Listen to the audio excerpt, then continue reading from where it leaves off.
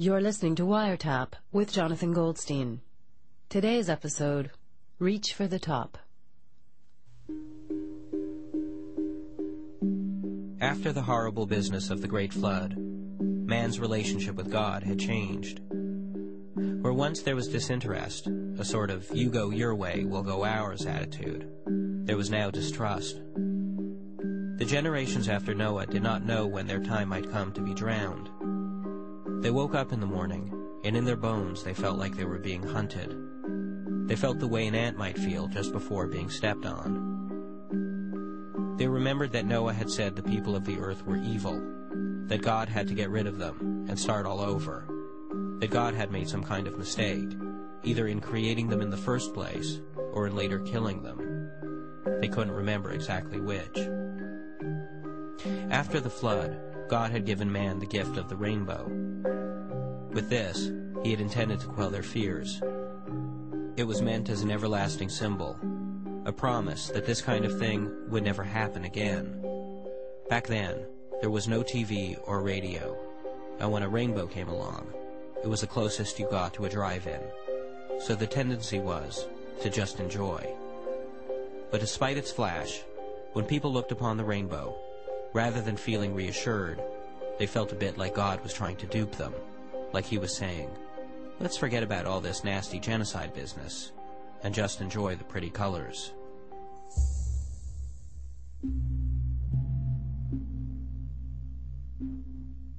Man did not take God at his word, and it was this lack of trust that Mibzar played on.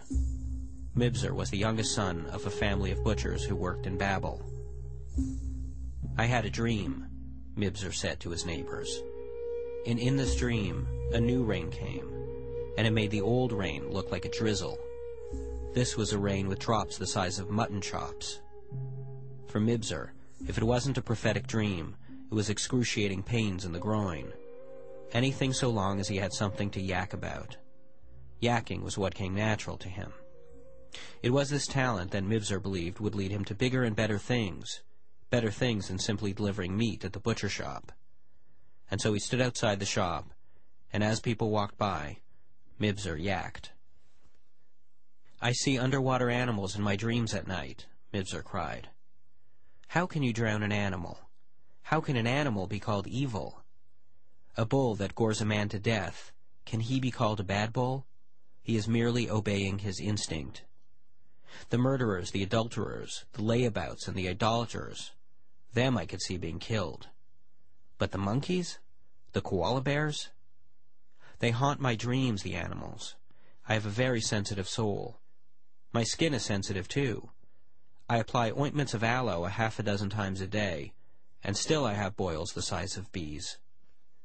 He saw that of all the subjects he orated upon, his boils, his groin, that his talk of the flood made the greatest impression, and so he took to talking about it in colorful language. Have you ever seen a tiger underwater, turning and scratching, its spine twisting about like a bullwhip? A tiger, even as he struggles for his last breath, will attempt to eat a tuna swimming by, because that is his instinct. But man has a higher calling. Man has things like compassion and kindness. We can only hope that from way up there, the Almighty can see these qualities, and not mistake us for wicked.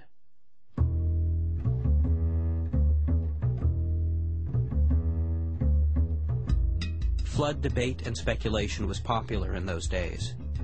People were still trying to make sense of the whole thing. It was Mibzar's belief that had Noah better articulated his conversations with God, he could have made people better understand the perils of their ways, and thus could have saved them. And so, Mibzar believed, the flood was largely due to Noah's incompetence as a public speaker. I have spoken with God, Mibzar imagined Noah saying, and he hath commanded me to build an ark. It shall be such and such cubits long, and such cubits high, and blah blah blah blah. People were probably falling asleep by the time Noah was even done talking, Mibzar surmised. No, there had to have been a classier way to go about the whole thing, a way to grab people's attention. Mibzar would have opened with a joke. Do you have any idea what it's like talking to God? He would have asked in a manner that was warm and conversational. You think you have a problem speaking in front of a crowd? Try addressing the creator of the universe. Build an ark? You got it. Tell me to climb to the top of a palm tree and belly flop to the ground and I'd do it. Scared? Let's just say I could taste my own kidneys in the back of my throat. You have to build empathy, thought Mibzer. You have to come out saying, I know this sounds nuts. Believe me, I do. Otherwise, you turn people off. People want a little song and dance. It was with his powers as a public speaker at his command that Mibzer undertook what he decided would be his true calling. He would pitch the people of Babel the idea of a great tower, a tower that, in the event of another flood, mankind could flee to. Climbing its top echelons would spare them from the waters below, and if a flood never came, no problem. The tower would simply exist as an everlasting monument to his love of man and his desire to protect. He would oversee its construction and call the structure the Tower of Mibzer.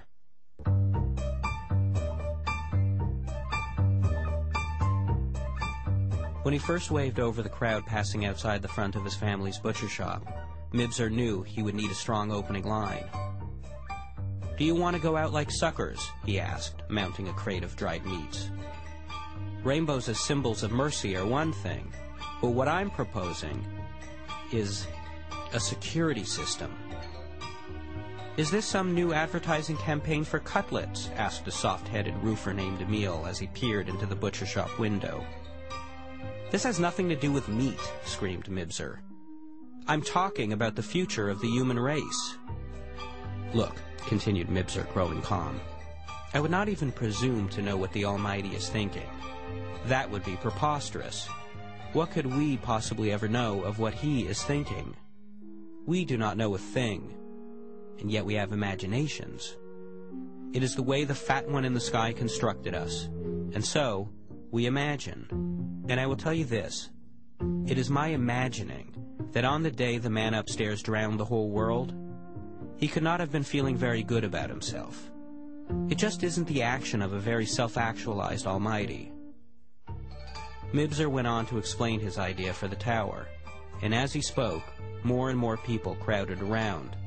And as they crowded, he became emboldened, explaining to them his idea about the tower. He spoke of it through metaphor, saying the tower was not so much a prayer to God as it was a prayer to man himself. It was a celebration of their humanness. Mibzer offered them the world's first insurance policy, something that would help them sleep better at night.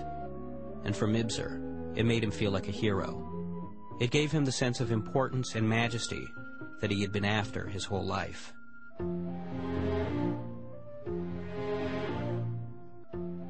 The people of Babel were smitten with the idea of a tower, and they set to work on it with great vigor and sense of purpose. One shift worked all through the morning, and another worked through the night. On the day Mibzer had to stand on his tiptoes to reach the blossoming tower's top, he really felt like he was getting somewhere. He stood at the side and watched the workers as they toiled, and when their pace slackened, he would throw a few inspirational words their way. To get them pumped, he would tell them that the tower's shade alone would provide a spectacular mid-afternoon siesta getaway. In the months that followed, whenever it started to rain, everyone would scramble up the tower, laughing like schoolchildren. "We," they would yell, whizzing up the steps. They knew that whoever got the highest had the best chance of surviving the flood, so there was a fair bit of good-natured jostling and elbowing of the ribs. As the tower speedily grew taller, it began to be seen in nearby towns. Curious neighboring villagers traveled to Babel to check out what was going on, and once Mibzer explained it all to them, good-naturedly slapping their backs all the while, they immigrated to Babel to work on the tower and take their place in history. And the higher it got, the further news of the tower spread. And news was spreading far, for now the tower almost poked straight into the clouds. At night, when Mibzer dreamt, it was no longer terrible images of the flood that he saw, but it was of himself, ascending his tower. For no matter how many worked on it, and no matter how he spoke of it in the language of shared destiny, he could not help thinking of it as his child, that grew a bit each day. At the very top of the tower, Mibzer would step right onto the carpet of heaven, I really love what you've done with the place, he'd say to God. Even in his dreams, even when standing before the creator of the universe, Mibzer knew to open with a joke. The dream was always the same. Just as he was about to touch the hem of the Almighty's majestic robe, he would wake up, a pleased smile illuminating his face.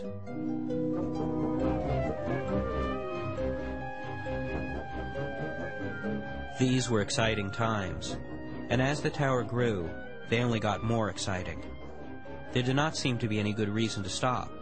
Everyone was goal, and that goal, which had begun as a mere escape ladder, now had become something else, something that was less easy to define. It had to do with questing after the infinite. It had to do with being more than just a workaday human.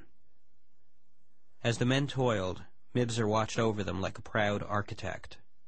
Constantly making speeches had become exhausting work, and so he started to wear a whistle around his neck, which he blew into to make his wishes known. It was on one particularly glorious day of fraternal labor that Mibzar, watching from the ground near the tower, noticed something was not right. Whereas usually he could hear the harmonious sound of men happily working together, cries of, "Pass me that bucket of mortar, friend," and "Throw me a pickaxe, my bosom," now all he could hear were sounds that were garbled, nonsensical. What's more, the jumble coming from the men's mouths sounded panicked, terrified even. With his whistle, he summoned one of his foremen, who immediately ran over. Mibzer looked at him quizzically. "Il arrive quelque chose de bizarre," said the foreman. Mibzer was made angry at the man's gobbledygook. Seeing 3 men hauling rocks on their backs, he blew his whistle at them. They dropped their loads and trotted over. Mibzer looked at them and cocked his eyebrows. "Que pasa? Que raro? Que está saliendo de mi boca?" said the first man. "Haka nie shangdong tiong niao yo," said the second.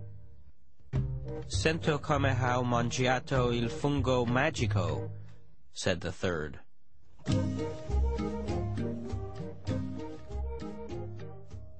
In his wrath, Mibzer squeezed the whistle around his neck. Then he spoke. "Ilwe uye octe ormalne?" Upon hearing the strange sounds escaping his lips, he covered his mouth as though having emitted a long series of burps. He tried again. "Otwe ithe elhe is happening hey," he cried. For a long while, none of the men dared speak. And then finally, Mibzer broke the silence. Looking into the heavens, he said in a very quiet voice, "Otge, uye inwe." And as he stared up at the tower, the noonday wind blew through the whistle around his neck, in gusts that sounded like gentle laughter. In the days to come, with no one able to understand one another, work on the tower ground to a halt. And despite the tremendous enthusiasm with which the workers had toiled, they had little actual experience in the area of construction, and so most of the tower very quickly crumbled away. Afterwards, for Mibzer, there were years of great mental anguish. But eventually, he decided to accept the tower's fate. And in its one remaining floor, the ground floor, he decided to open the first language school. Mibzer was the kind of teacher who always kept the students way past the end of class, continuing to yak away about whatever pleased him.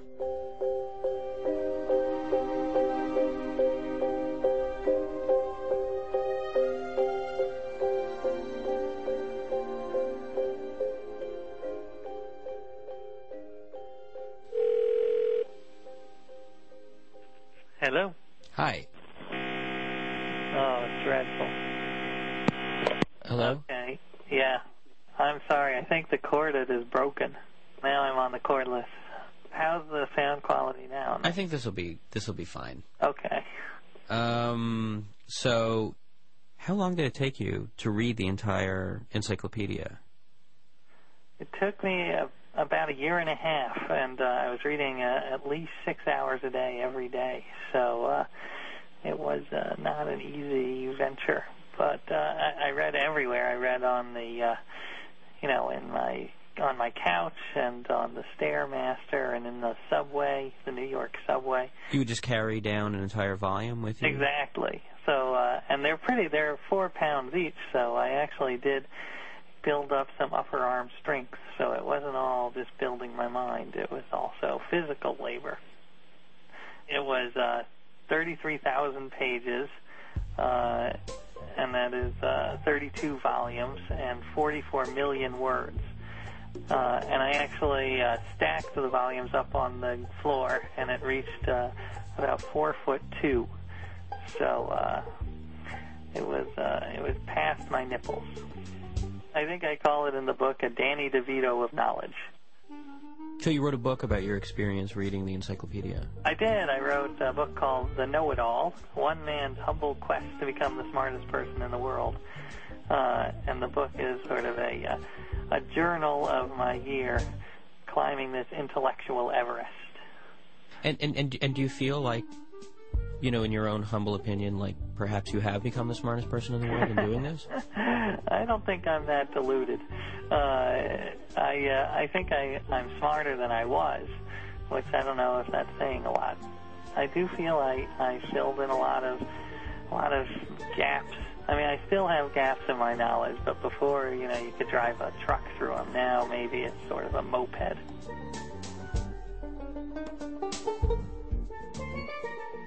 Well, what are some of the most surprising and sort of beautiful things that you learned during the course of your reading that still stand out in your mind?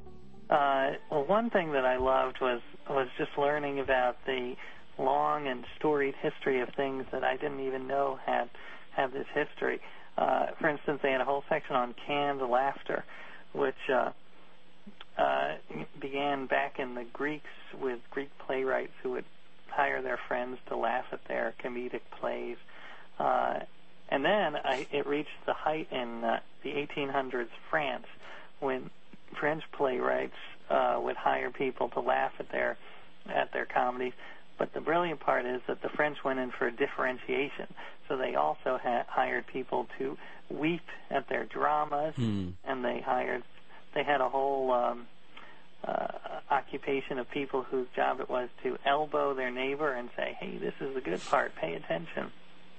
Wherever I am, these facts are always bubbling up in my brain, so I know that they're still in there. Like if I see a cat, I'll think of how the Egyptians made mummies of their cats, but they also made mummies of mice, so the cats would have something to eat in the afterlife, which I think is very considerate. One of the things I thought that was great about the encyclopedia is that it went from the absurd to the profound and the trivial to the really important. So they had a section on the philosopher René Descartes, where they talked about all of his profound theories of mind and body, and then they'd throw in a fact like that he had a fetish for cross-eyed women. It was very interesting to read, a life summed up in 2 paragraphs, where you read hundreds of lives summed up in 2 paragraphs, and they'd always say how they died. And so it was almost like death was ever present in the encyclopedia, and people died in the strangest ways. I read about a guy who died when he had a hot air balloon during a fireworks display, and his balloon caught on fire. Or Jezebel from the Bible, who fell out a window and was devoured by dogs.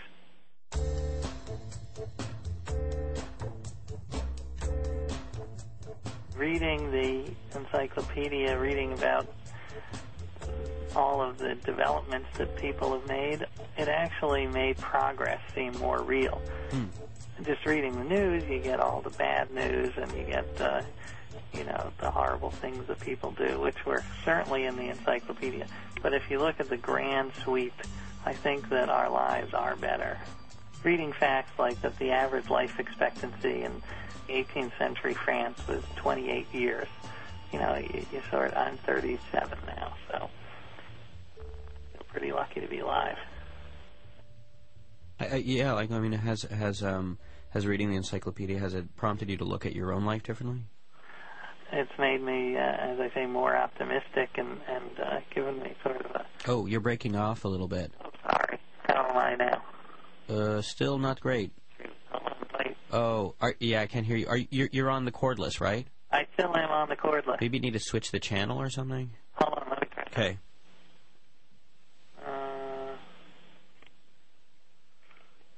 any better? That's better. Look at me telling the smartest man in the world how to get better reception. See, I didn't learn a thing. I mean, do you find that your wife looks at you differently? Well, my wife, she's sort of learned to deal with me. If we just had a kid, so if I start talking about the origin of the word diaper, which is actually an architectural term, which means a diamond on the wall. If I start rambling on about that, she sort of shoots me down and is like, I don't care about the etymology, just change the damn diaper.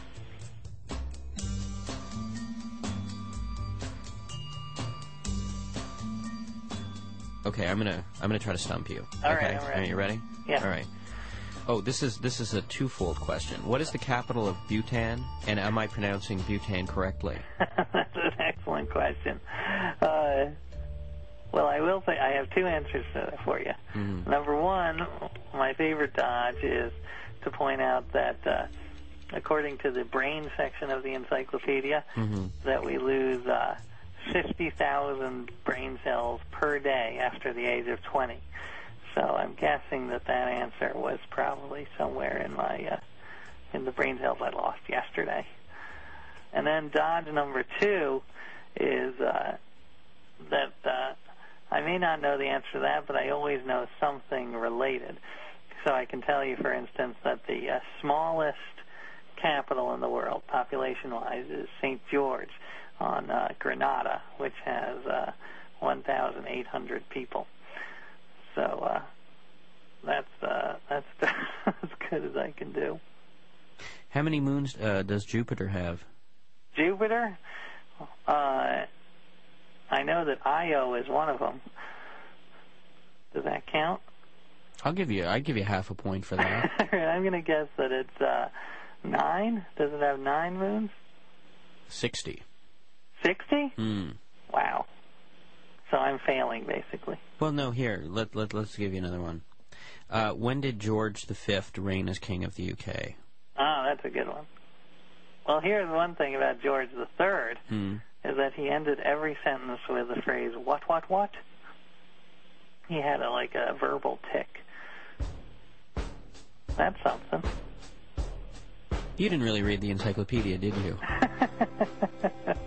I did. I just remember the, idiosyncratic facts.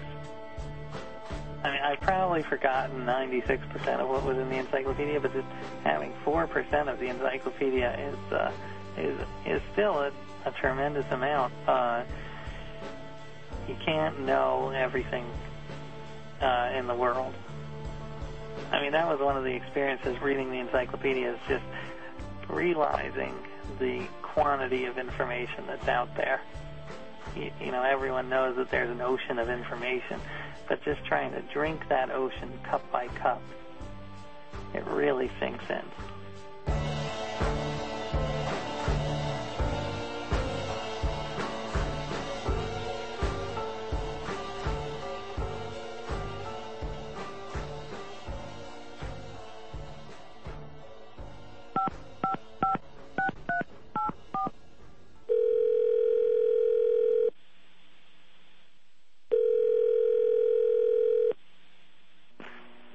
You're listening to Joshua Carpatti's answering machine message. Joshua can't take your call right now, but please leave a message after the beep. This message was written by Joshua Carpatti and produced by Joshua Carpatti. Honestly, I don't even remember why I called you now. You have the woman who does the credits on my radio program on your answering machine. Could you call me back, please, and just explain this to me? Call me back. Okay, bye.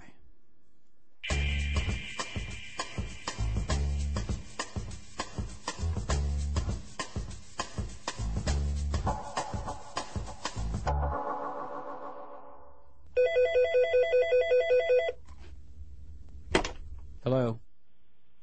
Hello? Yeah, what was that? What was what? Where did you get a hold of the woman who introduces my show? Who, Bernice? Bernice? Are you telling me that you don't even know the name of the woman who does your credits? She's just No, I know I didn't. Do you think it's one of those random human voice generators? No, I just figured that, it's I don't know, the CBC has people who do this sort of thing. You know what? It's all about serving you, isn't it? It's all about who's on top. All right, why in the world would you have her leave your outgoing message? What is to be accomplished by that? It's classy. I wanted a little class. She's got a wonderful modulated voice, harmonious, clear, well-spoken. And I wanted to have that kind of an atmosphere on my outgoing message. It's completely inappropriate. Yeah, why is it inappropriate? I just wanted, if anything, you could take it as a compliment that I think that the beginning and end of your show, particularly when you're not speaking, is pretty nice. Thank you. That's really sweet. I'm having a very hard time understanding this. So you just called up a woman that you don't know. And you asked her to leave this message on your answering machine. Didn't you find this odd? No. The thing about it is this, that Bernice and I have a bond, right? The bond is that we've both suffered under the yoke of your oppression. You can't expect us not to make connections with each other, just because we know that, El Jefe is going to have an aneurysm because of it. What did you just call it, El Jefe? Yeah, the chief, El Tirante. How did you manage this in the first place? What exactly did you tell her? Nothing too complex. I just told her that, a little certain someone really, it would mean a lot to him, and that's it. Who would it mean a lot to? My kid Joshua. That's what I told her, and he'd been having a really rough time, as you know, in second grade, and he'd been left behind, and I don't know, his spirits were a bit down, and this would cheer him up. He's a big fan of the credit lady. You lied to her about having a child. When you tell an untruth in the service of truth. Yes, technically I don't have a kid. Technically he didn't fail. Technically. No, it's not technically. You don't. Oh, John. Everything they're saying in the chat rooms about you is true, and I defend you. I always put in a line about how you're actually a decent guy when you're not flipping out. So now that you have this outgoing answering machine message, now what? Now I sit back and I watch the messages roll in.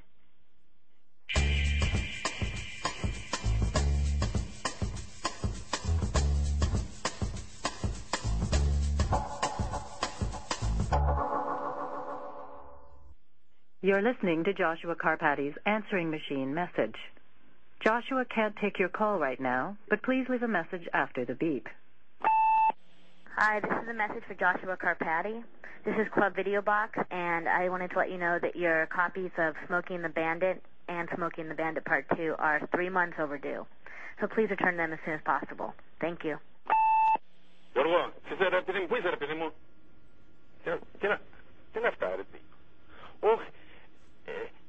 I'm sorry, wrong number. Hey Josh, it's Jonathan. I still got that bunion on my foot, and I was wondering if you're going to be around, if I could pass by and pick up some of your ointment. Bye bye.